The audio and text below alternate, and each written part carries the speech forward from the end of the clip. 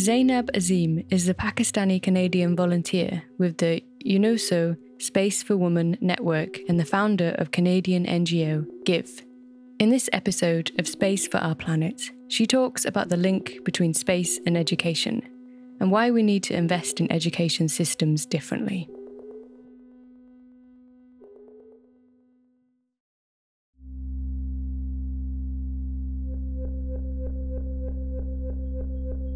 The reason that we do what we do at GIVE is because we know the importance and the power of education in moving our world forward in a sustainable way.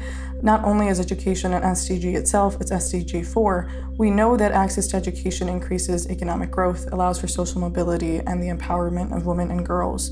But also, without this SDG, it's very difficult to achieve any of the other sustainable development goals. To quote the UN SDG policy brief, education is not only a fundamental human right, it is an enabling right with the direct impact on the realization of all other human rights.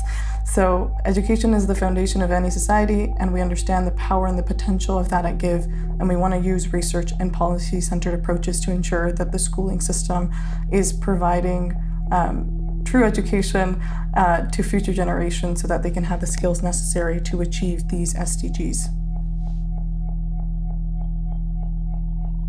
I deeply believe in the importance of education, and I've been fortunate enough to have access to that growing up, while many don't have the same privilege. And I wanted to ensure that every child had a chance and had the opportunity to fulfill their promise and their potential. Secondly, I recognize the current education system that we do have in North America is deeply flawed on its own, and that's why I call it the schooling system and not the education system, because most of the time there's hardly any education happening. And finally, we're facing a lot of issues in our world right now, like climate change, and we need innovative and creative people to solve those problems, skills that are not being fostered in the way that we do education right now. And so working at GIVE, I wanted to try to create a system that did foster the creativity, curiosity, character, and innovation needed for solving these issues. While we know that, especially with COVID-19, we've seen the digital divide being exposed. The UN found that 50% of students in low-income countries are not covered with digital learning right now. So while there are many rural and remote communities that have struggled with access to education, space-based technologies like satellite communication technologies can help bridge this gap in access. And the first way that we do that is a globally coordinated investment in satellite communication technologies to increase access to education in rural and remote areas. And the second way is using space technologies like giga and geolocation to ensure accountability for countries that have pledged to provide education, especially for young women and girls, through internet connectivity, so that we know that they're meeting that goal and actively working towards it. One of the challenges is, for those who don't have access to education, it's very hard to inspire them in STEM at all if they don't know what that is and if they're not having the opportunity to pursue it. So that's why we're working towards access to education. But even more so, it's how STEM and STEAM is taught in schools can be very discouraging for students and can contribute to the pipeline problem that we see of people dropping out their STEM careers. First, in the curriculum, there's this, in North America at least, there's a big lack of diversity. So we learn about Einstein, we learn about Galileo, but we're not learning about, people from different cultures, women particularly, who have contributed to this field.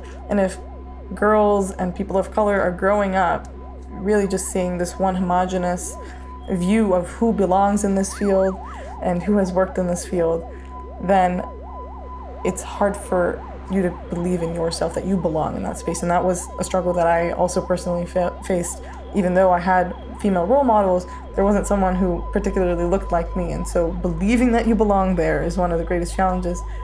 But the second part of how we teach STEM is, instead of allowing students to sort of wonder, and ask questions, innovate, create, and collaborate, we give them these pre-written instructions on how to do everything. The curriculum is very standardized. There's no room for personalization. And then you receive an arbitrary number in the form of a grade, and you're teaching for the test.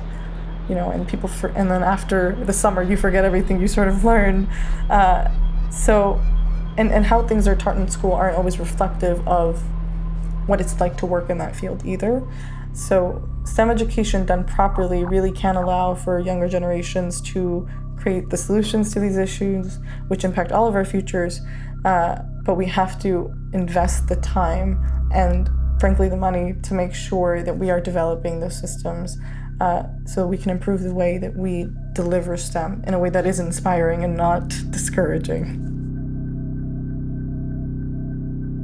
Space for Our Planet is a podcast produced by Timcat, with support from the United Nations Office for Outer Space Affairs. We're also supported by the European Commission, DG DEFIS, the European Space Agency, the French Space Agency, CNES, NERUS, the network of European regions using space technologies, and the Canadian NGO GIVE.